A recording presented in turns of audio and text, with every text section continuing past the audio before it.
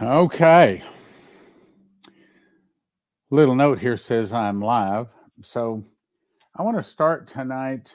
Um, we don't officially start till 6:30, which is another 10 or so minutes away. But I wanted to visit a little bit about my experience in Honduras before we start. Um, I thought I'd spoken in more churches, but it looks like I actually spoke in either 4 or 5 churches. But I did about 5 TV programs and 3 radio programs to promote the big crusade. But I've got one story that I want to tell you that I think is very important. So, and of course, I say 4 or 5 churches. There was 3 other times that I spoke in a group. It wasn't in a church where people came in. So that's probably why it feels like to me it was 8 to 10 churches. But in there, I noticed something very important. I noticed the churches where there was a strong anointing, where God was really speaking to the people, where He was speaking through me in prophecy and things like that. The ones that knew their Bible, how do you know they knew their Bible? Because they had it with them. Um, the churches where, okay, I see we're having trouble getting on Rumble, so I don't know. Hopefully, my team will get on that. But anyway, the churches where the anointing was the most powerful was where they had their Bibles, and I could tell they knew their Bibles. And I remember speaking in one church, and there was probably small group, probably 20, maybe 25 people there. And all the time I was speaking, this one little old lady in the back row kept, punching her fist in the air. Amen, amen. Of course, she was saying in Spanish. I don't know what she was saying, but I assume it was amen. And after it was over, she came up to me and she had this little Bible and she was clutching in her hands like it was filled with gold coins. And it was all worn out. I don't mean worn out because it had been thrown around in the back of a car and abused for 20 years. I mean worn out because the pages were worn. As I said, man, I see that. Of course, I had an interpreter. And I looked at the Bible, I looked through it, and there was notes or highlights or scribble marks on most every page. I mean, this lady had been through her Bible many, many, many times. And she was the most excited about what I had to say. And I noticed this, that the more the church had the word in them, the more they knew the Bible, the more excited they were to hear the truth of God. The more anointing there was, the more powerful there was. Um, let me give you an example. Okay, so I went in one church, and this church it was the nicest church. It was the only church that had air conditioning, I might add. And of course, that's another issue. I mean, I'd never been in 100% humidity before. At 100% humidity, even if it's 72, you're sweating because I didn't realize this, but the body is always sweating. And at 100% humidity, you still sweat because it doesn't evaporate. Nothing evaporates. I mean, you spill water on the floor, come back, it's still there. It didn't evaporate unless you have air conditioning. Anyway, uh, I had a prophecy for the pastor there and for his wife and a few other people. Very powerful. And because I could feel in the spirit, it wasn't just that they loved the Lord, but that they loved the Lord enough to study His Word. I saw that Bible study. I mean, I thought this, but I mean, I actually saw that Bible study was extremely important in getting close to God. Let me say it again. Bible study was extremely important in getting close to God. So I looked at this little old lady's Bible, and it was all worn out. And I could tell the anointing was really powerful with her, even before I saw her Bible. And I would say that that's the biggest thing I noticed in the differences between the churches. The churches where I'm talking about the congregation members, where they had their Bibles, they had their notepads, they had pens or pencils and highlighters, and they came ready to read and study the Word. Okay. Those kind of churches had a really strong, powerful anointing. The one church that probably I would say had the least, also had the least Bibles. I was thinking myself before I came on today. So, Stan, why do you do a Bible study? Well, I do it for a lot of reasons, but I need it.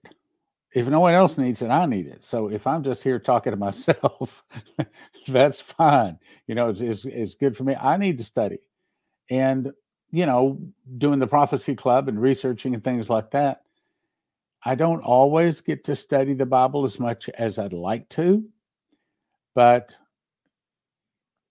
what I'm trying to say is our strength, a lot of our strength, not the only strength, but a lot of our strength in the Spirit comes because we know the Bible. Faith cometh by hearing, hearing by the word of God.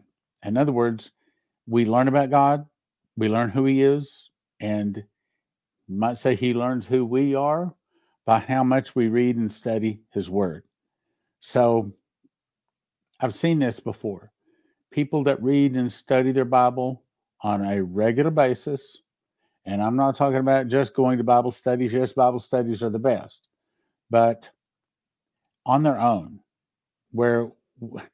think about this. When was the last time, of course, probably talking to people coming to a Bible study, I'll get a lot of people that would say yes, but when was the last time you actually sat down in front of your paper Bible, highlighter and pen in hand? Do you have a notepad or do you make notes on your Bible? Now, I make notes on my Bible. Of course, these days, I just make notes right in the electronic Bible. But what I'm trying to say is I do the Bible study because I need it. I also do it because I think that you need it. I think everybody needs it. I think that it is one of the center foundations for a Christian walk. I might add also another center foundation is the prayer closet. And that's another thing. Several places I talked about the prayer closet. Let me see how much time I got. Okay, so when I was on TV, I only had 1 hour, but I had exactly an hour. A few places would let me go over, but I went through reading Revelation 13. And I showed them that a world government is rising. Out of that world government, there's going to be a man stand up, which would be the Antichrist, and it was given him to make war with the saints and to overcome them. Power is given to him to continue 42 months, and God gave him a mouth speaking great things. And a lot of people would say, well, I would tell them, you may be thinking, well, why would God give the devil or the Antichrist a mouth to speak great things or very, very bad things against him and his church and everything about his church? And the answer is because God sent his one and only Son and gave mankind a great gift. For 2,000 years, he offered that gift, the gift of the blood of his Son, the gift to have their sins washed away and to live eternally with him. And for 2,000 years, for the most part, mankind has refused that gift. They've turned their back. They don't want it. So consequently, God looked down and said, okay, you don't want my blood. You don't want my gift. You don't want eternal life. You want the devil? Okay, so I'll give you the devil. So he's given the world the devil for the last 3.5 years, 42 months. And here's what to look for. It described what he's going to look like. It talked about the mark of the beast. And then I turned to talk about Israel. And then a lot of times, some place that I didn't on TV, but some place I was talking, then I would talk about the prayer closet. And when I got to the prayer closet, that would really show who knew their Bible. The more they knew their Bible, the more their heads were shaking. Absolutely right. It's important to get on our knees. It's important to worship God. I didn't say go in there and start praying for yourself or begging or, give me this, give me that, fix my problems. That's not prayer closet. Prayer closet is one thing. It is worshiping God. Praise is telling God praise is telling God what he does and that we love him for it. Worship is telling God who he is and that we love him for it. And real prayer closet, he that dwelleth in the secret place of the Most High shall abide under the shadow of the Almighty. And of course, we all want the protection of God, but are we willing to come out of our world every day, get on our knees, and do praise and worship in order to get it? And that's another thing. I said, I don't go into a prayer closet to get. Say it again. I don't go into a prayer closet to get. I go into a prayer closet to give. But I've noticed that when I go into a prayer closet and I worship God every day, all sorts of things get fixed. I get fixed. Family, finances, all kinds of things get fixed that I can't fix. Some of them I didn't know were broken. Some of them I didn't know were coming, but God knows. And so he just blesses those people that have a prayer closet. So anyway, back to my point, and then we'll start the Bible study. My point is, Bible study, it's real important. It's real important. So my congratulations to you folks that are tuning into the Bible study, whether you're watching it live or watching the recording. Okay, let's get started. Let me get rid of this and we'll start. First of all, Lord, we say worthy is the Lamb. Worthy is the Lamb to take the book and to open the seals thereof. Because you were slain as redeemed us to God by thy blood, out of every kindred, tongue, people, and nation, and has made us unto our God kings and priests, and we shall reign on the earth. Worthy is the Lamb. Thank you, Lord. Lord, you did say that wherever two or more are gathered in your name, there you are in the midst of them. Thank you for Holy Spirit coming into our meeting. And Lord, we want to just say right now, we do not understand your word. We cannot understand your word without the Holy Spirit opening our eyes, opening our heart, helping us to understand it. Yes, Lord. Thank you. Thank you. And we ask you to show us the deep and secret things, because wisdom and might are yours. You change the times and seasons. You removeth kings and setteth up kings. You giveth wisdom to the wise and knowledge to them that know understanding. You revealeth the deep and secret things. You knoweth what is in the darkness, and the light dwelleth with you. And Lord, we ask that you would show us the deep and secret things within your word.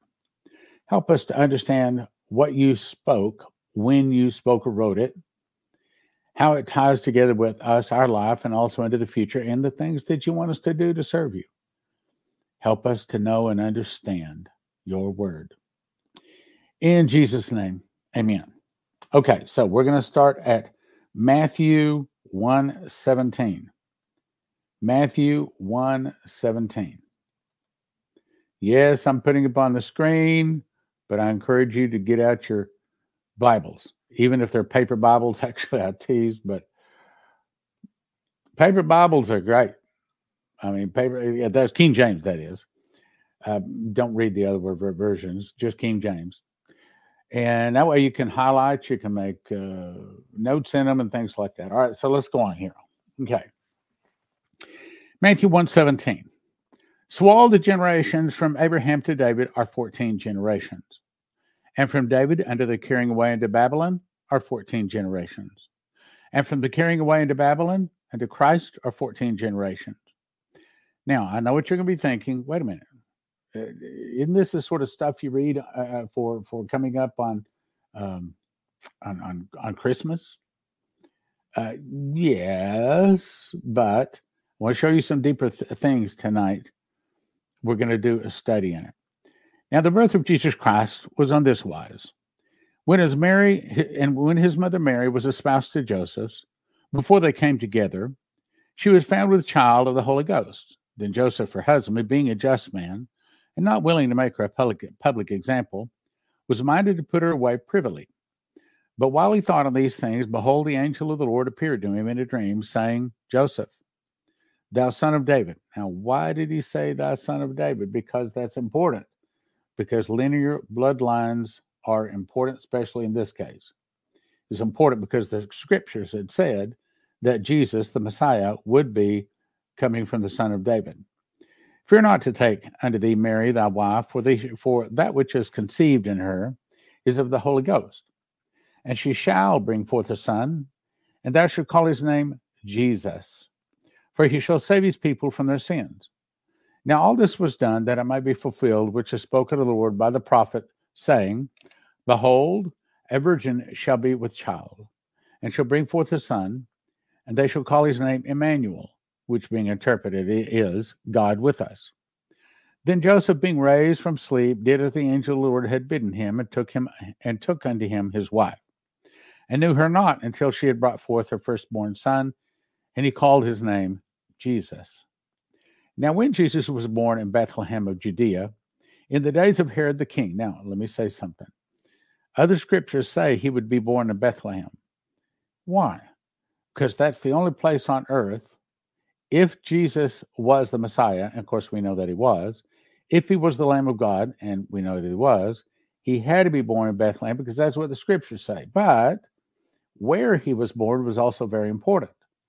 He was born where the temple lambs to be sacrificed are born. Now, when those lambs are born, they're wrapped in strips of cloth. They're called swaddling, or they're to restrict them, because babies' fingernails are like razors. And if you've been around newborn babies, a lot of times you see scratches on their face like that because they just barely touch their skin and they'll scratch it. Well, for a lamb to be a sacrifice, it had to be perfect. No scratches, no blemishes, no bones broken or anything like that. So we know that the entire time of Jesus' death, before he was put on the cross, he never had a scratch. There was never a time he slipped and stumbled and fell on his knee, and none of that, ever, because he was to be the Lamb of God. He was to be perfect. No one took his life. He laid it down. He laid it down. He took it up. So he had to be born in Bethlehem in order for him to be the Lamb of God. So while we read it quickly and easily, maybe we don't really understand the significance of it. So he was born in Bethlehem of Judea in the days of Herod the king. Behold, there came wise men from the east to Jerusalem, saying, Where is he that is born King of the Jews? For we have seen his star in the east and are come to worship him. When Herod the king had heard these things, he was troubled, and all Jerusalem with him. And when he had gathered all the chief priests and the scribes of the people together, he demanded of them where Christ should be born. And they said unto him, In Bethlehem of Judea, for thus it is written by the prophet, And thou, Bethlehem, in the land of Judah, art not the least among the princes of Judah, for out of thee shall come a governor that shall rule my people Israel. Then Herod, when he privily called the wise men, inquired of them diligently what time the star appeared.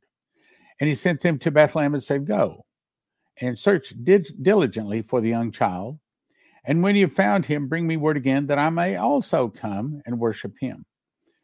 When they had heard the king, they departed, and lo, the star which they saw in the east went before them, till it came and stood over where the young child was. Now, I've heard a lot of people say, well, it was a star in the sky. Well, it may have been. But stars don't move and come over an exact place. Many times in the scripture, a star, I can show you in Revelation chapter 5. I saw a star fall from heaven to the earth, and it was given him the key to the bottomless pit. So it may have been and probably was a star. Matter of fact, I'll show you the scriptures in just a second. A star did have to do with his birth, but when the star moved and came over where the baby was located, that was an angel. So the angel was showing the wise men where Jesus was. All right, now let me pause here. Let me write down where I am there. I said it's going to put me up a little piece of paper so I can make notes a little faster here. All right, so I'm at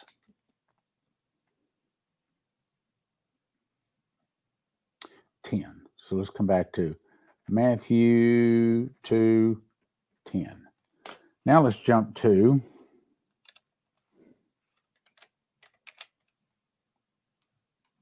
there. So this is where it's talked about in the book of Revelation. And there appeared a great wonder in heaven, a woman clothed with the sun and the moon under her feet, upon her head a crown of 12 stars. Take me too long to explain that, so I'll just skip on.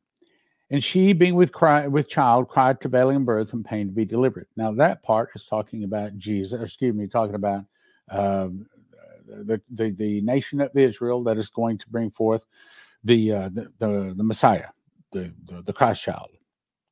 And she, the woman, or what is Israel, and the woman was also referred to as the church too later. And she, being with child, cried, travailing in birth and pain to be delivered. Now, here's another point. And there appeared another wonder in heaven, and behold, a great red dragon, and these are astronomical signs up there too. A great red dragon having 7 heads and 10 horns and 7 crowns on his heads. Now, this is important. And his tail drew a third part of the stars of heaven and did cast them to the earth. I believe that there's going to be actually 2 wars in heaven. The first war in heaven took place right here. His tail drew a third part of the stars of heaven and did cast them to the earth. But there will be, not yet, but there will be another war in heaven. So it says, and his tail. Now, some people think that is maybe T-A-L-E, but I've looked it up and it doesn't refer to a tail as in a tall tale or as in a story. But it probably fits, because probably what happened here is the devil began to speak to all of the angels of heaven, telling them that God was a lie, he was a liar, and that actually the better way to do it is the way the devil wants to do it. And his lie drew a third part of the stars. In other words, a third part of the angels in heaven decided to go with Lucifer. So that was the first defeat of Lucifer. His tail drew a third part of the stars of heaven, did cast him to the earth, and the dragon stood before the woman. Now we're back to where we're talking about here. So this is Herod trying to go out and kill the baby Jesus. And the dragon stood before the woman, which was ready to be delivered for to devour her child as soon as it was born. That's what we're reading now. And she brought forth a man-child, that would be Jesus, who was to rule all nations with a rod of iron. Now, what is the rod of iron? The rod of iron is referred to 4 times in the New Testament. All of the 4 times, it's all talking about the same thing. And that is those people whose names are not in the book of life, and those people that did not receive Jesus, but they didn't take the mark of the beast either. They are what the Bible calls the nations, and they are allowed to live up to 1,000 years. Or if they sin. Then a morning star judge shows up, the speed of light, speed of thought, which is really faster than the speed of light, and hits them with a morning star, which is the breath out of their mouth. They fall to the ground, a pile of ashes and bones, destroying both body and soul. At the end of the 1,000 years, then Satan is loosed out of his prison. He goes out to deceive the nations which are in the 4 quarters of the earth, Gog and Magog, to gather them to battle, the number of whom is as the sand of the sea. And they went upon the breadth of the earth and compassed the camp of the saints about in the beloved city, and fire from God out of heaven, there it is again, the morning star, fire from God out of heaven, came down and devoured them. So they are given up to 1,000 years to live. I know what you're saying. I never heard that before. Well, I'd never heard it before either, because I don't think most people knew it until God started showing me these 30 revelations, which I wrote in the book, Secret Door to Understand Bible Prophecy. And if you've not read that book, you are missing a major chunk of understanding Bible prophecy. Secret Door to Understand Bible Prophecy. You can get it at prophecyclub.com. All right, now let's continue. Okay, so let me back up. Appeared another wonder in heaven. Behold, a great red dragon. Okay, tail to the third part of the stars of heaven. Okay, she brought forth a man-child, who's to rule all nations with a rod of iron. Her child was caught up to God into his throne. So that's after Jesus crucified.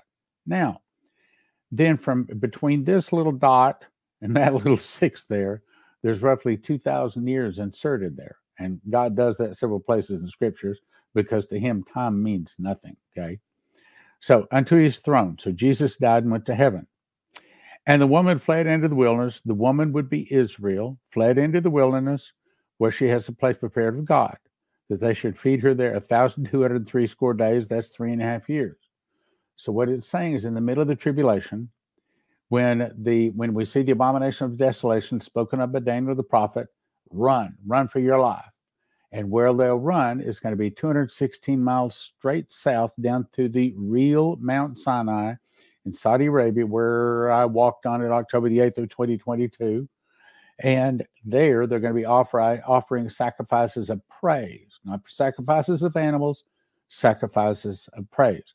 On the way down, the dragon cast water out of his mouth as a flood, that it might cause the woman to be carried away of the flood. And the earth helped the woman. The earth opened up her mouth and swallowed up the flood, which the dragon cast out of its mouth. In other words, what I think is that they use scalar wave. They see these people leaving Jerusalem when they see the Antichrist commit the abomination of desolation or set on the Ark of the Covenant. They see the Antichrist set on the Ark of the Covenant. All the Christians say, whoa, whoa, whoa, whoa, that's it. That's the abomination of desolation. And they leave. They don't even pack. They don't collect $200. They don't pass go. They leave, and they leave quickly. They ran 260 miles south. But on the way down there, they fire up the scalar wave. They cause a big flood to come down in these big ravines. And I mean, these ravines are like really high. You can't just climb out of them. And if he sends a flood down there, that flood will wash through for several hundred miles and kill everything in those ravines. I've been in those ravines. I mean, I've been down them. I've actually walked where Moses and the children of Israel walked down that ravine. I know. And so when that flood comes, that's the reason the earth opens up her mouth, swallowed up the flood, which the dragon cast out of her mouth. And then it goes on to say, and the woman was, and the dragon was wroth with the woman. He went to make war with the remnant of her seed, which keep the commandments of God, have the testimony of Jesus Christ. Meaning, once he sees God is protecting them, once he sends this big flood, and these people that are Christians, that are in Jerusalem, that see the abomination of desolation, they're running south, and the flood tries to swallow them, but the earth opens up, swallows the flood. The devil says, okay, God's protecting them. So then he goes back to Jerusalem to cause havoc with all the other Christians there. And that's what it's essentially saying. Now, probably hadn't heard that before either. But again, go and get the book, Secret Door to Understand Bible Prophecy, prophecyclub.com. I'm not promoting the book.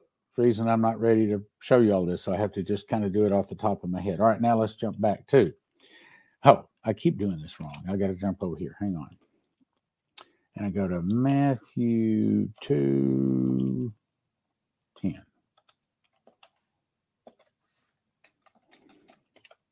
Okay, here we go.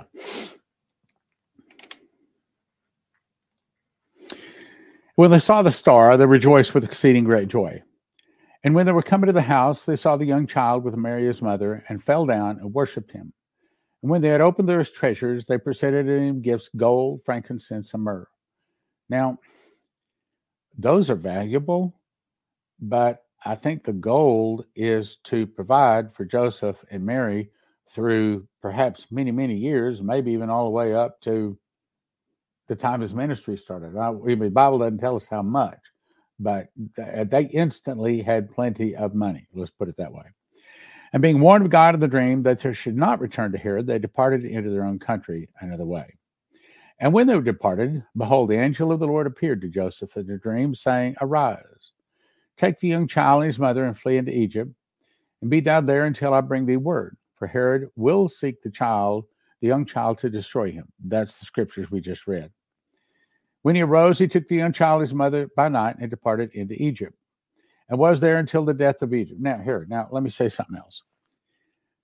Dimitri, when I was driving him around in 1988, it would have been then. That would have been March of 1988.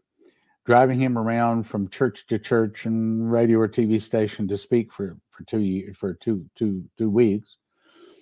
We would pass over a river, and he'd say, "What was the name of that river?" Well, after 2 or 3 days of him wanting to know the name of every river we drive over in Kansas and Missouri, I finally said, "Okay, you want to tell me why you want to know the name of every river we're crossing over?" And so Michael, his interpreter, asked him, and he said, "Well, because the angel of the Lord took me and showed me a wooded area between 2 rivers, and he said that when the trouble comes, he's going to take him and many people with him to a wooded area between these 2 rivers where they're going to be protected during the time of great trouble." Now, obviously, he said that because he didn't want to let Dimitri know he wasn't going to be there then, but it still hadn't happened. But Dimitri said, "I think if it's not here, it's someplace close to here." And of course, we were in Kansas and Missouri. My guess is it was probably the Ozarks. Now, why do I tell you the story? Because as God spoke to Joseph in the dream and told him, "Arise, take the young child and his mother and flee to Egypt," I believe that if we're close enough to the Lord, if we have that prayer closet, we're reading our Bible, we have a clean life, He is going to come to us, be it a dream, a vision, an audible voice. He's going to speak to us, and He's going to tell us where to go. All right, I'm nudged to tell you this story. So about 3 weeks ago, maybe 4, I guess about 4 weeks ago, Leslie had one. Okay, I got my Belgian Malinois, which is a real dog. I would get in trouble if I said that around her. And she's got 2 Shih Tzus. Now, her little Shih Tzus are about this long. Okay, they're like 8 pounds. And of course, my Misty Blue, Benjamin Malinois, is 85 pounds. So anyway, one of her Shih Tzus died. And Leslie was very upset about it. And so was I. It was a very, very upsetting time. But God showed her in a vision, not a dream, a vision. The next dog, showed her it would be a red and white dog. And even she said she saw this red and white puppy chasing after Ruby. That's the one that died. And Ruby turned back and said, "Lollipop," as Ruby, the dog that died, looking back at the red and white dog, "Lollipop." So Leslie got online, was looking for a red and white Shih Tzu. Sure enough, she found one, and she named it Lollipop. So Leslie, the name of the new dog is Lollipop. And everybody loves the name. Of course, it's like, where'd you ever come up with a name like that? Well, God gave it. Now, I say all that to say this. Prophecy Club brings a lot of very, very scary information. But I will have to say, in the 40 years I've been studying Bible prophecy, not me or Leslie or any of our children or any of our family I know of has ever had a bad dream about handcuffs or barbed wire or being arrested or head cut off or none of those kind of dreams. I believe that if we're close enough to the Lord, and especially if we're a watchman, if we are carrying the message of the warning, then we aren't going to be part of the judgment. Maybe that's the way to say it. My point is, the Lord spoke to Joseph in a dream, told him to go to Egypt to avoid the trouble. I think the same thing is going to happen to God's people. I don't think it's going to be a pre-trib rapture that's going to protect people. But I know God is going to protect his own. I know it. I know God is going to protect his own. All right, let's go on. Verse 14. When he arose, he took the child and his mother by night and departed to Egypt. And that was until the death of Herod, that it might be fulfilled, which is spoken by the Lord by the prophet, saying, "Out of Egypt have I called my son." Then Herod, when he saw he was mocked of the wise men, was exceeding wroth, and sent forth and slew all the children that were in Bethlehem, and in all the coast thereof from 2 years old and under, according to the time which he diligently acquired of the wise men. So all of the children in Israel and all of the areas around there that Herod controlled, all of the male children 2 years and under were all killed. I guess there's no question that he was of the devil, huh? But that was the devil trying to find Jesus and kill him. Then it was fulfilled that was spoken by Jeremiah the prophet, saying, "In Ramah was there a voice heard, lamentation and weeping and great mourning, Rachel weeping for her children, and would not be comforted because they are not. But when Herod was dead, behold, an angel of the Lord appeared in the dream to Joseph in Egypt, saying, Arise and take the young child and his mother, and go into the land of Israel, for they are dead which sought the young child's life. And he arose and took the young child and his mother and came into the land of Israel. But when he heard that Archelaus did reign in Judea in the room of his father Herod, he was afraid to go thither. Notwithstanding being warned of God in a dream, he turned aside into the parts of Galilee. And he came and dwelt in a city called Nazareth, that it might be fulfilled which is spoken by the prophets, he shall be called a Nazarene. Chapter 3. And in those days, let me look over and see if I have any notes or questions here. Okay.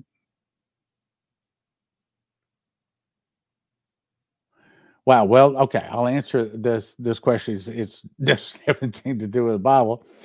Do you think Biden is trying to force a two-state solution in in this Israeli-Palestinian war? Yes, I do think he's trying to force a two-state solution. And as you recall, we have 12 different prophecies that say that if America splits Israel, God is going to split America. And you recall, Chris Reed just had another dream just here, October the 8th, where he said he saw, it said, so goes Israel, so goes America. In other words, whatever happens, whatever bad happens to Israel is going to happen to America. And he saw that, of course, there's a war looming on the border right now of Israel. And so if Israel gets attacked from the north, so will America. We're already being attacked from the south. We don't need another attack from the north. Okay, another question. Why would a child have a rod of iron that he may rule with? Okay, that's not what he's saying. He rules with a rod of iron, meaning that in the millennium, after Jesus is returned, after we are already into our eternal bodies, he's already cleansed the earth of all sin. And this is, he's saying this not to us. We can't sin. This is the nations, those people that did not receive the mark of the beast, but they also they didn't receive Jesus either. They are the corners not harvested. They didn't fall into either category. So they are ruled with a rod of iron, meaning if you sin one time, then you are killed. That is instant judgment. The final judgment, the final judgment is on atonement. That's the judgment of the dead. The judgment of the living is on the Feast of Trumpets. I mean, there's really no way for me to, I've tried many times, no way for me to try to explain this through audio and video. And that's what the second vision showed me, that there are some things that people just cannot understand by audio and video. Some things we must read, and that's, I just got to send you to go to prophecyclub.com and get my book, Secret Door to Understand Bible Prophecy. There it lays it all out. It also has all of the charts so you can put it together. Short of that, you probably will not understand Bible prophecy. That's my take on it. Anyway, so let's go back to it. All right, so chapter 3, verse 1. And in those days came John the Baptist preaching in the wilderness of Judea and saying, repent ye, for the kingdom of heaven is at hand.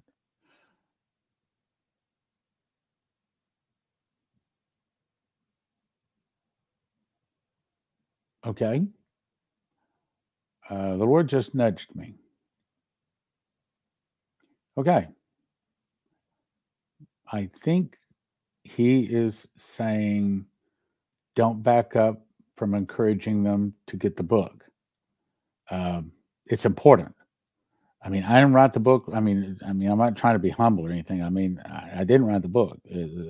I'm not going to say it's on the order of Matthew, Mark, Luke, and John, of course, but I don't have that kind of wisdom.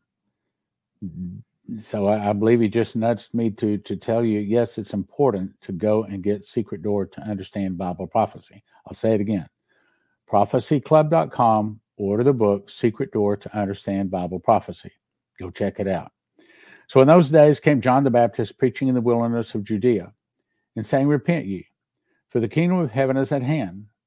For this is he that was spoken by the prophet Isaiah, saying, the voice of one crying in the wilderness, prepare ye the way of the Lord, make his paths straight. In other words, stop sinning. That's what he's saying. And the same John had his raiment of camel's hair, and a leather girdle about his loins, and his meat was locust and wild honey. Now, why? Because God was saying, this guy is not of your world. He didn't want to have anything to do with your nice clothes, your nice food. You know, he's living off of the land. He's living off of what God sent him because he's delivering a message, a clean message from a clean body, not part of the world. That's why. Let me read that again. So his raiment was camel's hair. He didn't wear the kind of clothes they did in those days. And a leather girdle about his loins, and his meat, in other words, the things he lived off of, was locust and wild honey. I'm glad we don't have to eat like that. But the point is, God was trying to say he's clean. Then went out into Jerusalem, into Judea, and all the region round about Jordan, and were baptized of him in Jordan, confessing their sins.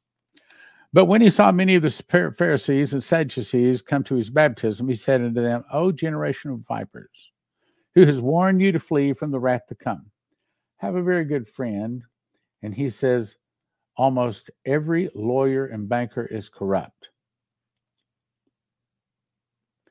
That's almost true, too. A lot of them are very corrupt. And in this case, the Pharisees and Sadducees were the church leaders. And it seems like the devil always seems to have control of the leaders, be it the church, be it the government, be it the education. He's always in control. Bring forth, therefore, fruits meet for repentance. And think not to say within yourselves, we have Abraham our father. For I say unto you that God is able of these stones to raise up the children unto Abraham. I don't know about you, but that's bothering me. Let me close that here. There we go. And think not to say within yourselves, we have Abraham our father. For I say unto you that God is able of these stones to raise up children unto Abraham. Now also the axe is laid to the root of the trees. Therefore every tree which bringeth not forth good fruit is hewn down and cast into the fire. Now actually, that's a really important verse. A lot of people don't like that verse because a lot of Christians want to say, well, I accepted Jesus. I go into church. I toss in the offering as the plate passes from time to time. I mean, you know, what else do you want? I mean, I visit 3 times a year. I mean, just how much you want of me? Well, this is telling you how much. So he says here, now also the axe is laid to the root of the trees, meaning you're about to be cut down and tossed into the fire. That is the fire that burns with fire and brimstone, the lake that burns with fire and brimstone, which, according to Revelation 21, is the second death, or soul death, flesh death, and also soul death. Then he says, therefore every tree that bringeth forth not good fruit is hewn down and cast into the fire.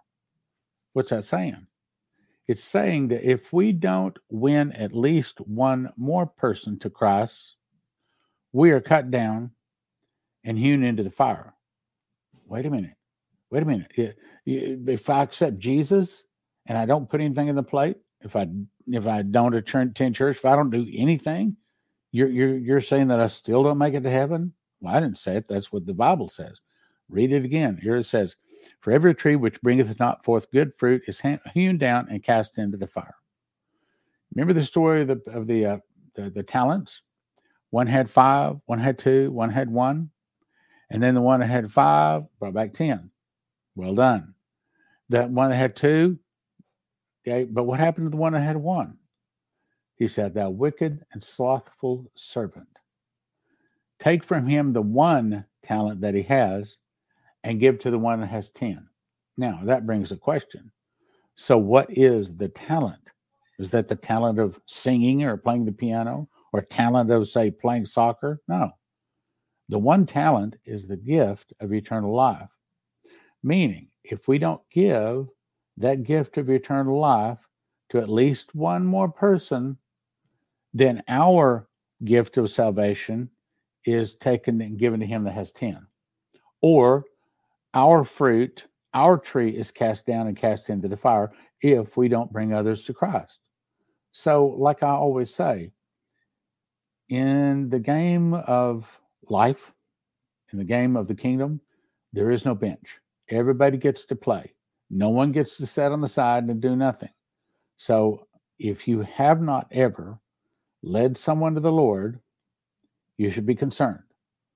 Now, there's another one that says, another scripture that says, but to one plants, the other waters, but the Lord gives the increase. So maybe you're one that doesn't have a gift of gab. Maybe you can't talk to people. Maybe you can't win someone to the Lord with your lips, but you can give to someone that can. That counts in my book. That's the way I see it. Meaning that even if you can't tell the gospel story, even if you can't preach or teach or something like that, but you can give and you can help a ministry to someone that can. So that's still you helping to bring people into the kingdom. In other words, everybody's responsible to help the kingdom. That's what it's saying. Verse 11, I indeed baptize you with water unto repentance. That's the water baptism. That's John's baptism. That's the more important baptism, because without that, you don't get to eternal life. But he that cometh after me is mightier than I, whose shoes I'm not worthy to bear. He shall baptize you with the Holy Ghost and with fire. Now, the part that most people miss here is that third part right here. This word right here, fire. What's the fire? This is the fire. When Jesus returns on the white horse and he goes, the morning star.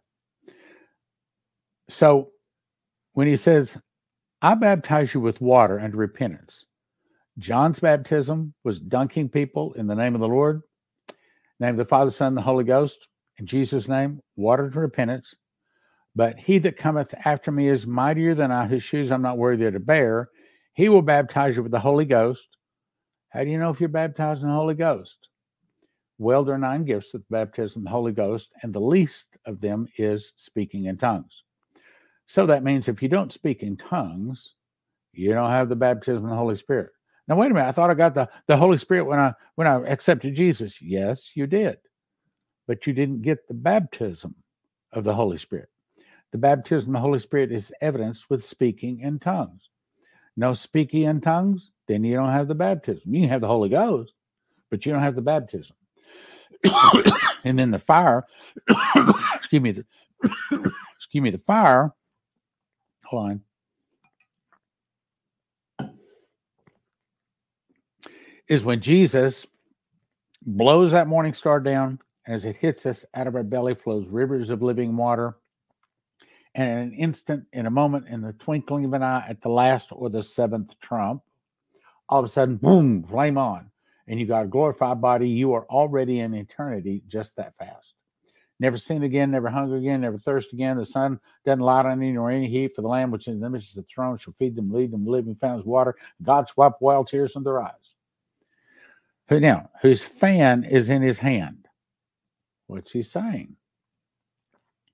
He's saying this. How do I demonstrate this? Okay, so when it's harvest time, they go out and they gather. Let me show you here.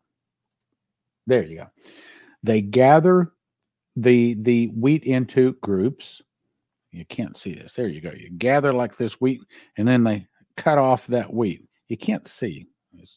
Okay, boom. They cut off that wheat. That's a shock of wheat. They stand that up, and then they let that dry out. Then they come along and gather all of those shocks of wheat and put them into big piles. And then they take flails, which is, here we go, like this. Okay.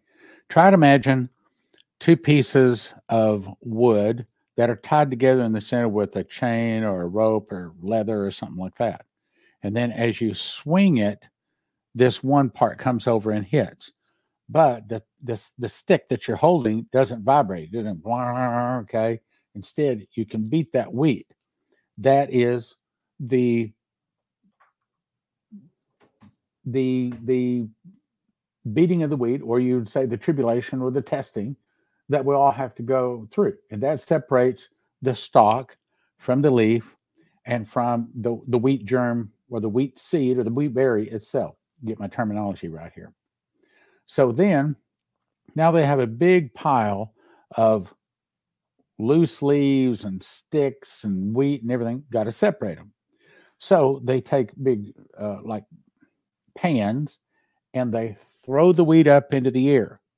And the air, if the wind is blowing, then that wind carries through. You can't see me there. Carries through, and it removes the wood, the hay, the stubble, and then the heavy wheat falls back down. But if the wind is not blowing, then they have to, like fan it, okay? Not a real good example, but they fan it to separate the wood, the wood, hay, this chaff, all the things they don't want, so that just the wheat falls back down. So when he says that, let me jump back here. There's probably a fast way to do this. I just haven't looked up how to do it. there, and there. Here we go. Whose fan is in his hand. He's saying that Jesus is coming, not to water baptize Jesus, never baptize anybody in the water. Jesus' baptism is the Holy Ghost with evidence of speaking in tongues and with fire. The fire is on the Feast of Trumpets when he returned. And he says his fan is in his hand, meaning he, at this time, John was told to tell him, he is ready to return right now. And ever since then, he has been ready to return. So his fan is in his hand, and he will thoroughly purge his floor and gather his wheat into the garner, but he will burn up the chaff with unquenchable fire. What's he saying?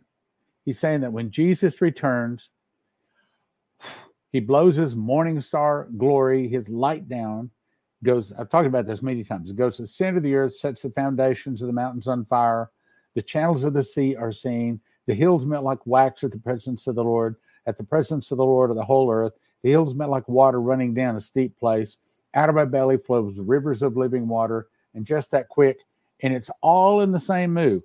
Boom, as we get our glorified body, all of the wheat, the wood, the hay, the stubble, all of the works that need to be burned up, all of the burning that needs to be done is all done. All sin is removed from the earth just that quick. Like I had somebody come up to me and say, Stan, okay, so if the morning star burns up a person, they fall to the ground, a pile of ashes and bones, how is it that the blood rises to the horse bridles by the space of 1,600 furlongs? I said, yes, I know. You do know I have the answer. And he said, probably. And I said, well, along with Jesus, there's two angels that return with sharp sickles. They slash the grapes. And that's the reason the blood rises the horse bridles by the space of 1,600 furlongs. Okay, so what's the difference between the wheat and the grapes? Well, that's a very good question. The people that go to church and sit in the pews, some of them are there right now, sit in the pews, they look like the wheat, they act like the wheat, they sound like the wheat, they come to the fellowship dinners, but they don't really believe, or they fall away and they take the mark of the beast. They become tares. Now, if you talk to a wheat farmer, they will tell you that these days, tare is not a problem because they've got chemicals they put down to take care of that. But in the olden days, what they would have to do is wait until the harvest. Now, when the wheat was ripe, the head grows up. Put it over here so you can see. The head grows up like this, and then it has wheat kernels or berries on it, they call it. So it has fruit. It's bent over. But the tare has very, very small seeds, not big, heavy seeds like wheat. And so they stand up, but they stand up straight, just like this. And so what the farmer would do is walk into the wheat field, and he, at the time of harvest, he could easily see who the tares are. So he just walks through it. He picks up all of the tares, binds them into a big bundle. Before anything else, he throws them into the fire. That's the wheat into the garner, burn up the chaff with unquenchable fire right here. That's what it's talking. It's a perfect example of wheat. And in the Bible, Christians are the wheat. The Jews are barley, and it's a perfect example of people in the end times. All right, so let's go on. Then cometh Jesus from Galilee to Jordan unto John to be baptized. But John forbade him, saying, No. I have need to be baptized of thee, and thou comest to me. And Jesus answered and said unto them, Suffer it to be so now, for thus it becometh us to fulfill all righteousness. Then he suffered him, or in other words, then he went along with Jesus. And Jesus, when he was baptized, went up straightway out of the water, and lo, the heavens were open unto him, and he saw the Spirit of God descending like a dove. It was not a dove. He just said he saw the Spirit ascending. He saw it coming down like a dove and lighting upon him. And lo, a voice from heaven saying to them, This is my beloved Son, in whom I'm well pleased. All right, let's check and see. I don't have any other questions, so let's move on. Chapter 4, how are we doing on time? About halfway. Then Jesus was led up of the Spirit into the wilderness to be tempted of the devil. When he had fasted 40 days and 40 nights, he was afterward 100. Notice that while he was fasting, he wasn't hungry. And of course, many of you are members of either Fast Track or Fast Gap, where we ask you to fast with us Tuesday evening, midnight, till Wednesday afternoon at 4 p.m. And I guess we're coming up on 1,000 weeks with the Fast Track team where we have fasted. So Fast Track team has done a lot of fasting. As a matter of fact, here just recently for the Honduras trip, we fasted 3 straight days. And I told Leslie, I said, this is the easiest fast I ever had. Normally I'll get cold or something like that. I didn't even get cold. And I absolutely had no hunger. I mean, I had no interest in food. People say, well, if you're fasting, do you still want to go to dinner with us? Sure. Doesn't bother me. I'll sit there and have food, eat right in front of me. It doesn't bother me. I don't get hungry because I'm fasting.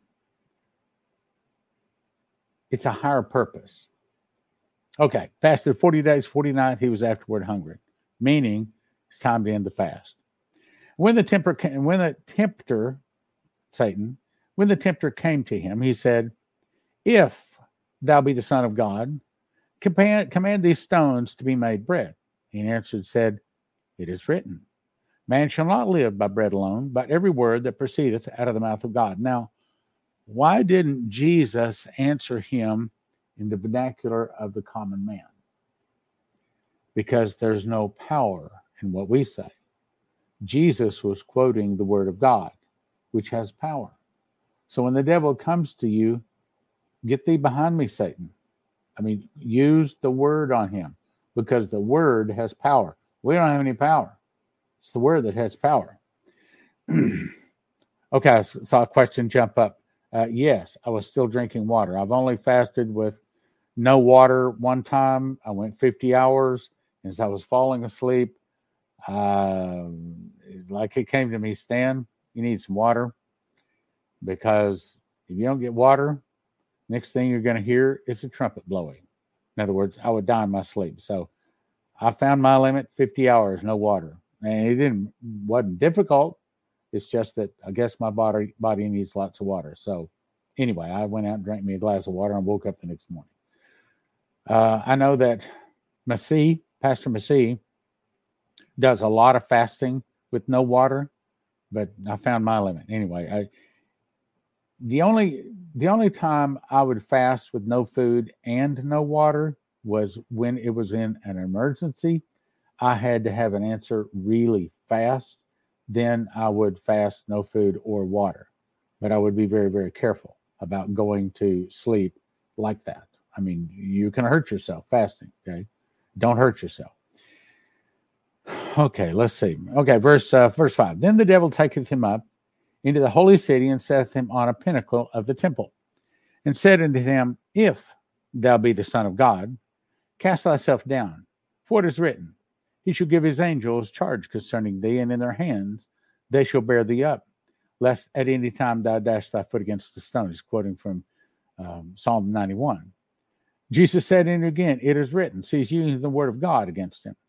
Thou shalt not tempt the Lord thy God. Again, the devil taking him up to an exceeding high mountain and showed him all the kingdoms of the world and the glory of them, and said unto him, all these things will I give thee, if thou wilt fall down and worship me. Now, the devil was lying, but that is what he does. He is the liar and the author of it, okay? Jesus said to him, get thee hence, Satan, for it is written, thou shalt worship the Lord thy God, and him only shalt thou serve. Then the devil leaveth him, and behold, angels came and ministered unto him. Now when Jesus had heard that John was cast into prison, he departed into Galilee. And leaving Nazareth, he came and dwelt at Capernaum, which is upon the seacoast in the borders of Zebulun and Naphtali, that it might be fulfilled, which is spoken by Isaiah the prophet, saying, the land of Zebulun and the land of Naphtali, by the way of the sea, beyond Jordan, Galilee of the Gentiles, the people which sat in darkness saw a great light, and to them which sat in the region and shadow of death, light is sprung up. From that time, Jesus began to preach and say, repent, for the kingdom of heaven is at hand. Now, what's going on? So Jesus just came up out of the water, and boom, the clock started ticking on his ministry. That's the reason it's saying from that time on, he began to preach the kingdom of God is at hand. And Jesus, walking by the Sea of Galilee, saw two brethren called Peter and Simon Peter called, let me back up, saw two brethren, Simon called Peter and Andrew his brother, casting a net into the sea, for they were fishers. And he said to them, follow me, and I will make you fishers of men. And they straightway left their nets and followed him. I think it's very interesting that Jesus didn't have to explain who he was. They didn't have to see a miracle. It's just that all of a sudden God spoke to their hearts, do this, and they did it. Simple as that. And they straightway left their nets and followed him. And going on from thence, he saw two brethren, James, the son of Zebedee, and John his brother, in a ship with Zebedee their father, mending their nets, and he called them, and they immediately left the ship and their father and followed him. And Jesus went about all Galilee, teaching in their synagogues and preaching the gospel of the kingdom and healing all manner of sickness and all manner of disease among the people. I just recently did a study. I think it was the last sermon I did. You know, the reason, if you go through and study them, the reason God sent miracles and the reason the devil sends miracles are exactly the same. Jesus sends miracles to prove the word of God, to prove the word of Jesus, to prove Jesus' word. The devil sends miracles to prove the Antichrist. So miracles are not given to build a church, to build a ministry, to build a name, to get people, or even to heal people. I know, read it. I mean, I did a long study on it. Miracles are to prove the word of God or the power of God, or to deceive people to worship the Antichrist. That's the only two things. So when he is healing all manner of disease among the people, he's doing so to bring attention to himself so he can point them to eternal life. Period. That's it. And his fame went through all Syria, and they brought unto him all the sick people that were taken with divers diseases and torments, and those which were possessed with devils, and those which were lunatic, and those that had palsy, and he healed them. Okay, this is the second time I've been nudged to tell you this story. So, if I can tell it without crying. The morning, this past Saturday morning, at about 10 o'clock, I was with a pastor and one interpreter.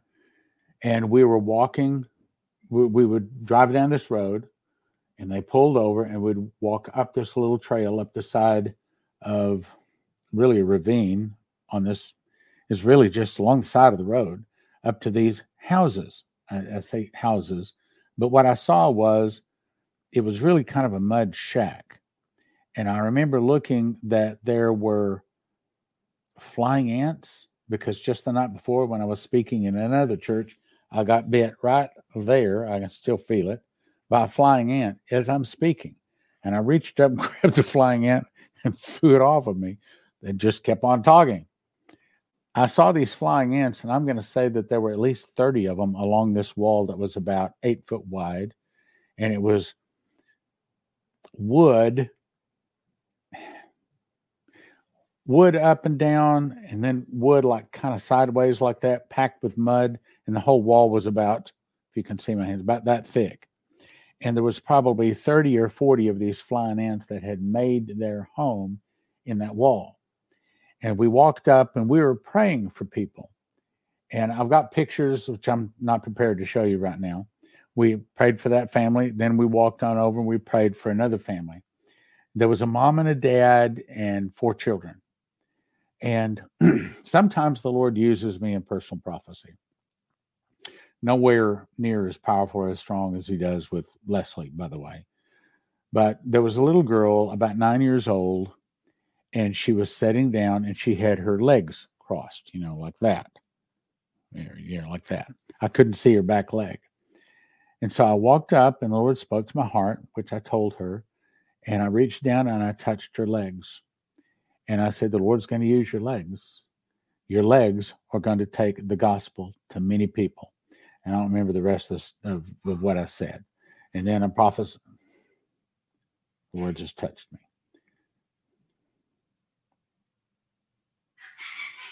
All right, so he used me to prophesy to that girl, and then to her brother, and to her other older brother.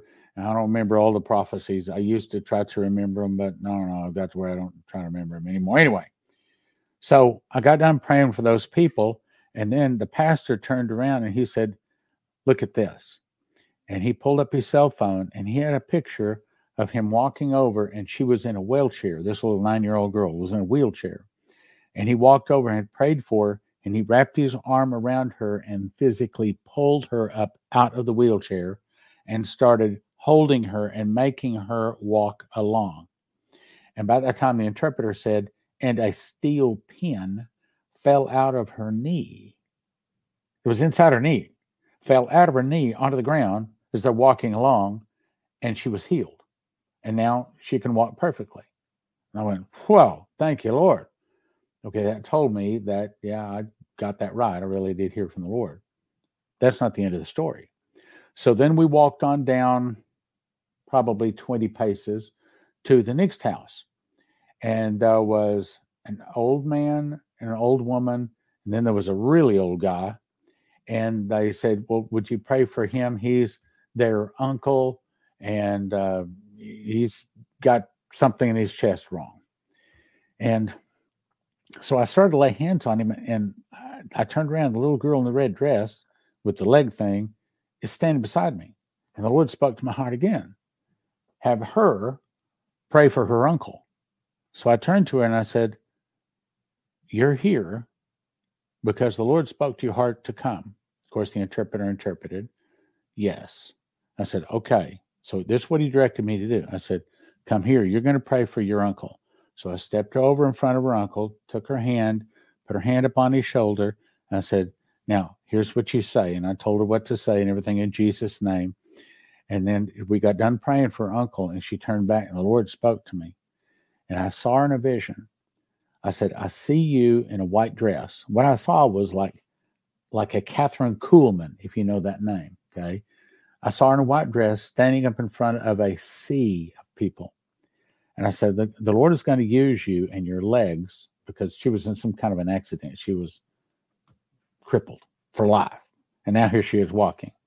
He's going to use you and your legs to win a lot of people to the Lord. And that's the point of it. In other words, the miracles are not just to heal people. Miracles are to point people to Jesus. He just touched me again, confirming what I'm saying and confirming that I was supposed to tell you that story. So anyway,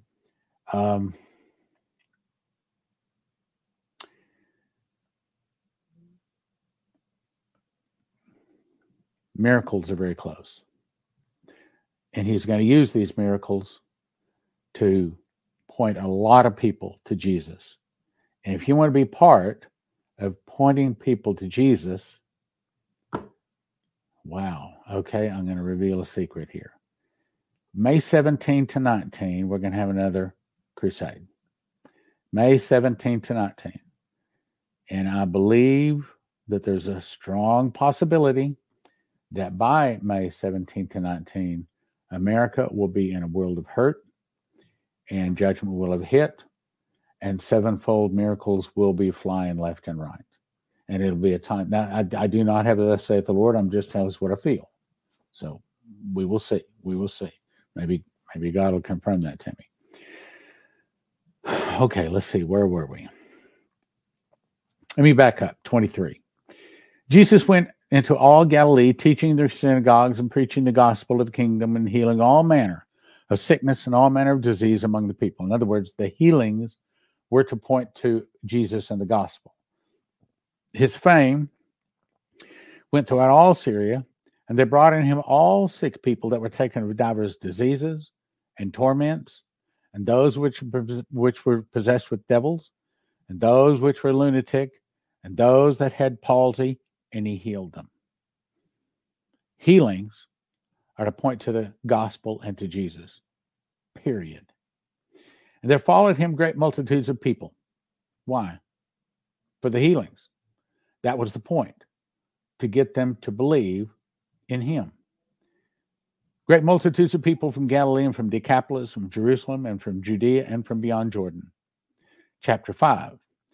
And seeing the multitude, he went up to a mountain, and when he was set, his disciples came unto him. And he opened his mouth and taught them, saying, and here's the great Beatitudes, some of the greatest words in the Bible. And he opened his mouth and taught them, saying, Blessed are the poor in spirit, for theirs is the kingdom of heaven. Now, notice it did not say poor. The poor aren't blessed. What he's saying, the poor in spirit. And I don't think that means that they don't have a spirit. It means that they are in this life hurting. And over the last 10 days in Honduras, I cannot tell you how many times I was crying inside. I couldn't cry on the outside because these people were miserable. They were hurting. I couldn't show my tears. It was not the thing to do. They wouldn't have understood. But I was crying inside. I was crying for people that are miserable. I saw so many people that love Jesus. I mean, they love Jesus. They have their Bibles. They know their Bibles probably better than most American Christians. And they are, it's Jesus is all they have to hang on to. He's the only source of encouragement. He's the only thing they can look up to. And so here in America, we got football, we got baseball, we got basketball, we got American Idol, foolishness like that. We got things to entertain us.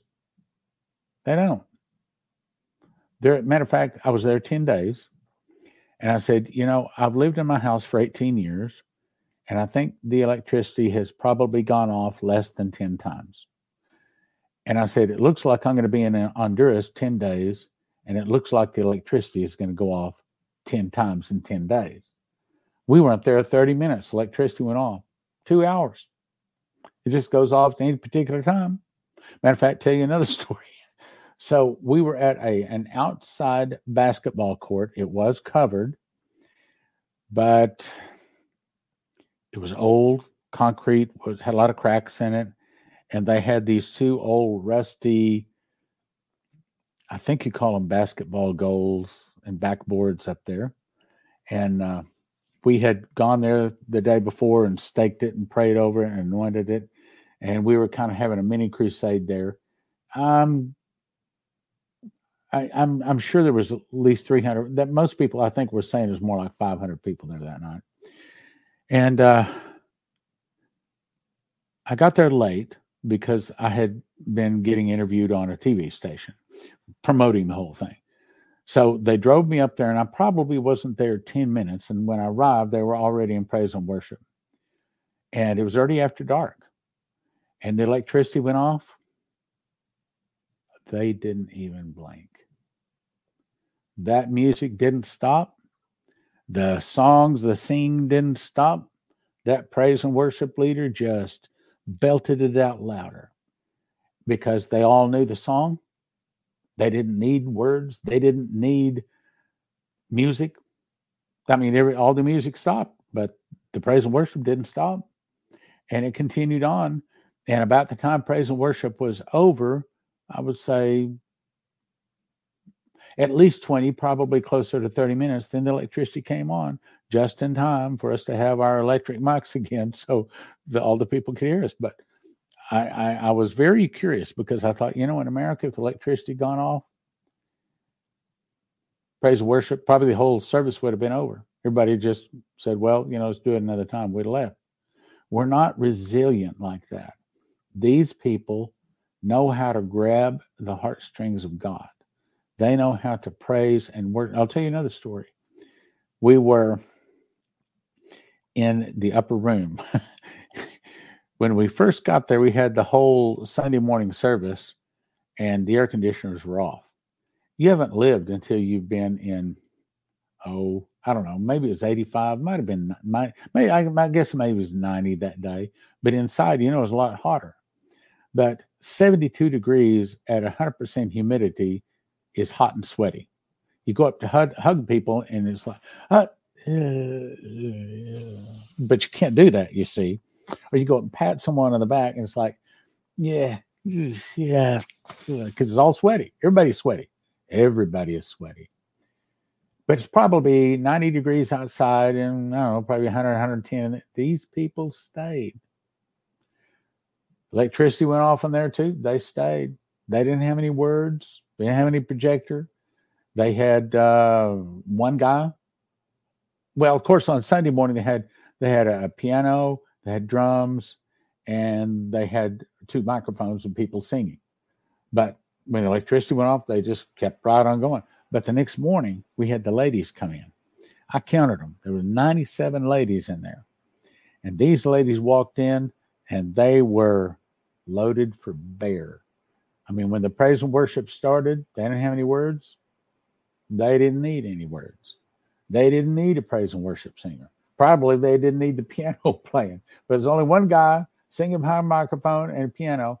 They sang loud.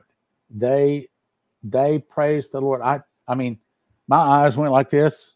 I turned to Leslie. she would look at me at the same time. I said, "Are you serious?" So we turned around. We watched and looked into the faces of 97 women in Honduras that were singing their heart out, man. I mean, nobody had to tell them sing loud. Nobody had to. It was loud. And they were praising the Lord. They were worshiping, man. I mean, I told Leslie that they dust us. They dust us Americans. I've never seen any group of people praise and worship like that. Great multitudes of people from Galilee, Decapolis, and from Jerusalem, and from Judea and beyond Jordan. Miracles drew them together. As I've told you many times, August 8th, 2015, Saturday night, Lord, what do I say for the sermon tomorrow morning? And I heard words. And I said, when the judgment hits, or as the, let me say it exactly, as the judgment hits, so will my miracles. Miracles like no one has seen, going back to Adam and Eve. You tell them, I will never leave them nor forsake them. And as the devil shows up, I'm going to meet him. Inch for inch, step for step, pound for pound, everything the devil does, I'm going to meet him. So my guess is that we're probably going to see a Palestinian state in the early part of 2024. I said guess. My guess is that that's probably when Leslie's prophecies start coming to pass. Omar ushers in Palestinian state. Catastrophe hits America. That's probably the New Madrid Fault earthquake from the Great Lakes all the way down to the Gulf of Mexico, splitting America because we split Israel. Consequently, that would be the judgment. And then great miracles start all across America. And it's time for you and I to go to work. See, we're here in this Bible study tonight preparing. Even if these are not exactly the scriptures that we'll be using at the time, what happens is the Bible gets in here. The Bible gets in our heart. And it starts changing us. It starts making changes in us. I saw the difference between churches where they were, sort of knew their Bible versus those that really knew their Bible. Those that really, we're trying to figure out whether I've spoken actually 4 or 5 churches. But I know that there was like one that was kind of lukewarm, and they were kind of lukewarm in their Bible. But the ones where the anointing was powerful and strong, there was 3 of those for sure. They knew their Bible. Man, the anointing was strong in there, strong. Well, when the judgment hits, that's when Americans are going to finally, not just Americans, but around the world. It's not just an American revival. It's a worldwide revival where God is giving people an opportunity to receive his gift before even greater trouble hits. All right, so let's go back to this. Let me see where I'm at. 20 minutes. Okay, we'll try to get through this. Chapter 5, verse 1. And seeing the multitudes, he went upon a mountain, and he was set. His disciples came to him, and he opened his mouth and taught them, saying, Blessed are the poor in spirit, for theirs is the kingdom of heaven. Blessed are they that mourn, for they shall be comforted. Now, it's not saying we should be mourning. He's saying that if things in life just are that hard for you, in eternity you'll be comforted. Blessed are the meek, for they shall inherit the earth. Meek there is not saying weak. he's saying for the people that lack confidence in themselves, he says God is going to turn those things around. Blessed are they which do hunger and thirst after righteousness, for they shall be filled. Meaning, in eternity, there will be righteousness, no more sin. That's the reason, rule with the rod of iron, because if anybody sins, a morning star judge hits them with a morning star. Blessed are the pure in heart, for they shall see God. No spot, no wrinkle, no sin. Blessed are the peacemakers, for they shall be called the children of God. Blessed are they which are persecuted for righteousness' sake, for theirs is the kingdom of heaven. Remember the scripture where it says that, how's it worded? When they shall revile you and say all manner of evil against you for my sake, blessed are you. Okay, that's what he's talking about. Blessed are ye when men revile. Well, there it is, the very next scripture. And persecute you and say all manner of evil against you falsely for my sake. Rejoice and be exceedingly glad, for great is your reward in heaven. For so persecuted they the prophets which were before you. You are the salt and light. Okay, it doesn't take much salt to make the meal taste a whole lot better. And it doesn't take too many Christians to start changing a society all around. You're the salt of the earth. But if the salt had lost its savor, wherewith shall it be salted? It is thenceforth good for nothing, to be cast out and trodden under the foot of men. Meaning, if the Christians are not spreading the gospel, if they're not spreading the righteousness, they're not calling other people to be righteous, then they're worth nothing, to be tossed under the foot of men. You are the light of the world. A city, and I believe this is talking about America, a city that is set on a hill cannot be hid. Meaning America was the nation set on a hill that was to take the gospel to the world, but now she's fallen away. Babylon has fallen, has become the habitation of devils, the hold of every foul spirit, and the cage of every unclean and hateful bird. Neither do men light a candle and put it under a bushel, but on a candlestick. What's that saying? Well, in the millennium, there will be one mountain, and only one mountain on the earth, and on top of that mountain will be the New Jerusalem, and on the top of that New Jerusalem, will be Jesus. He literally will be the light of the world for all eternity. The sun, the moon, and the stars, all gone, all dissolved. I just read the other scriptures again the other day. All the sun, moon, stars, they're all gone. Why? Because there's nothing to compete with Jesus. That's what it's saying. Neither do men light a candle and put it under a bushel, but on a candlestick. So he's saying that the New Jerusalem will be on a candlestick, or the one single mountain on earth. And it giveth light unto all that are in the house. Let your light so shine before men, that they may see your good works and glorify your Father which is in heaven. Think not that I'm come to destroy the law or the prophets. I came not to destroy, but to fulfill. For verily I say unto you, till heaven and earth pass, read it again, till heaven and earth pass, one jot or one tittle shall in no wise pass from the law till all be fulfilled. What is a jot and a tittle? Well, in Hebrew, they don't have vowels. It's all consonants. But in order to help some of the people that are not familiar with Hebrew, they would put little dots or little dashes. Those are referred to as the jots and the tittles. In other words, everything written in the scriptures will come to pass. Not one little thing will miss. Everything will come to pass. No mistakes. Perfect. Whomsoever shall break one of these least commandments and teach men so, he shall be called the least in the kingdom of heaven. But whosoever shall do and teach them, the same shall be called great in the kingdom of heaven.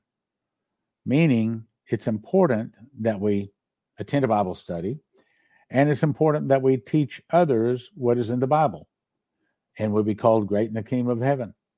For I say unto you that except your righteousness shall exceed the righteousness of the scribes and the Pharisees, you shall in no case enter into the kingdom of heaven.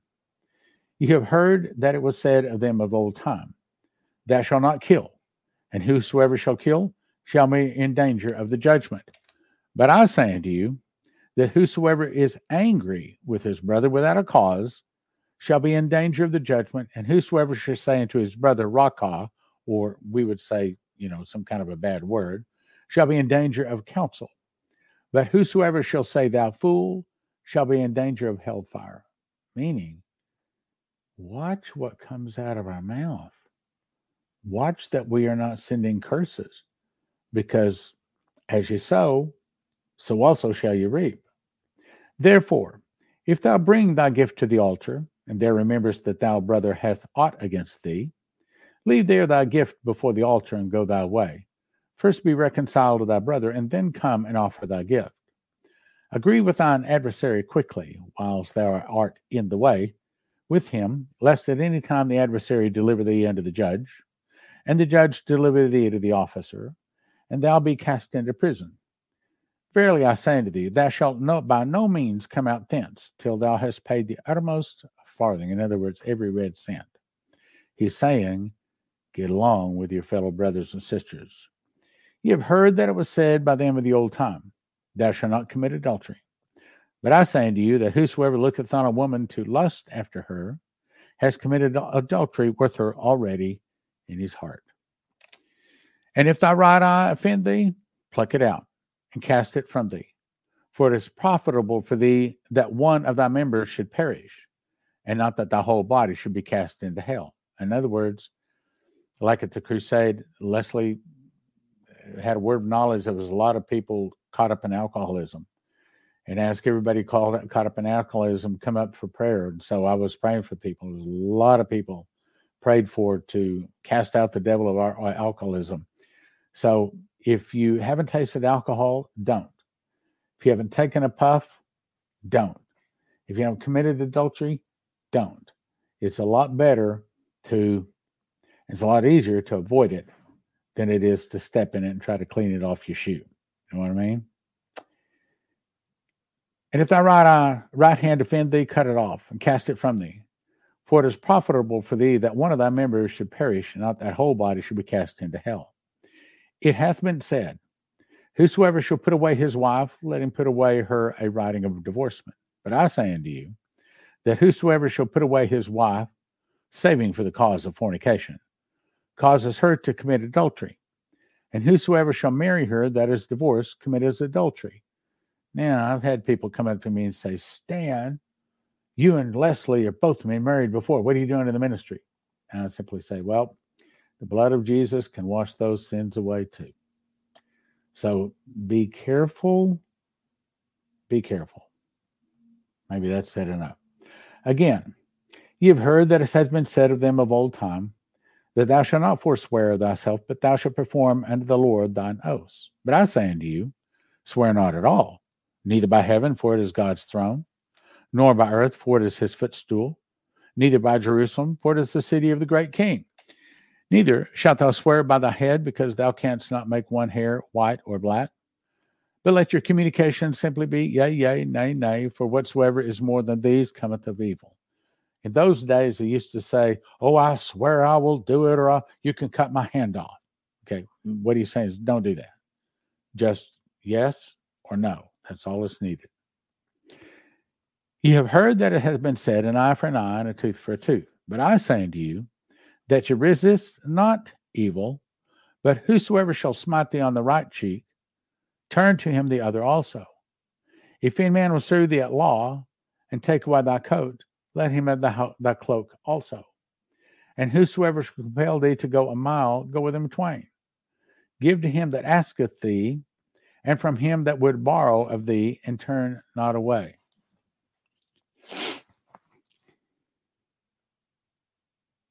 Better read that last one again. To him that asketh thee, and from him that would borrow of thee, turn not thou away. Means that when people ask us for help, we should help them.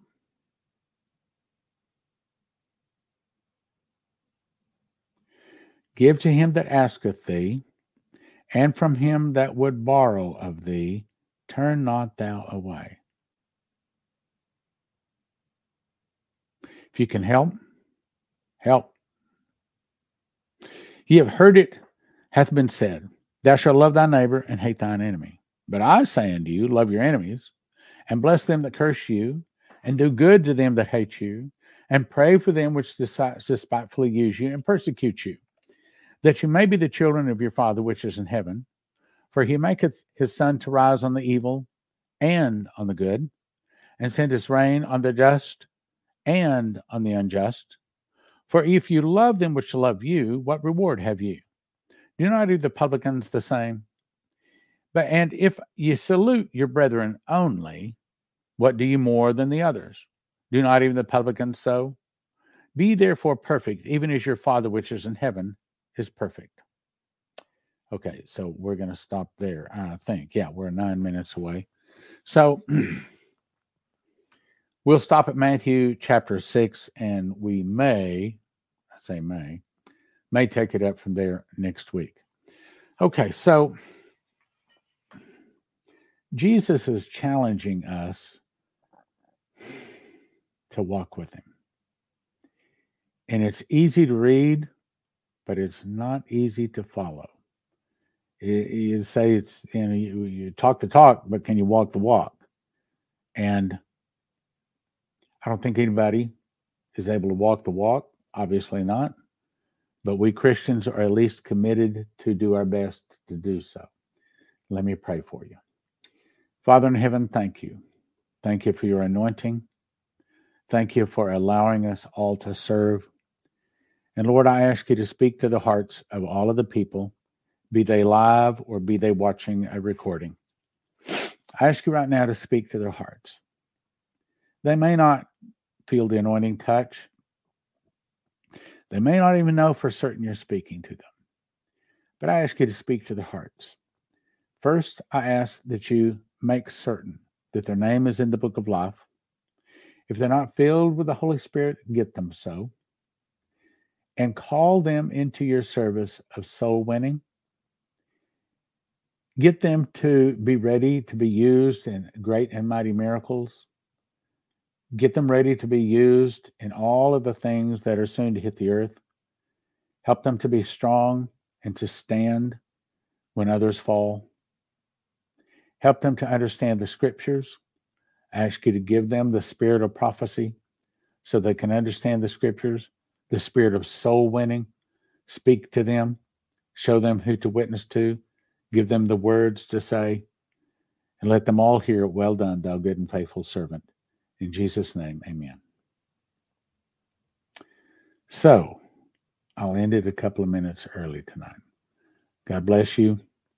Thank you for coming on. Thank you for your support. And Spirit of Prophecy, Secret Door to Understand Bible Prophecy is available at prophecyclub.com.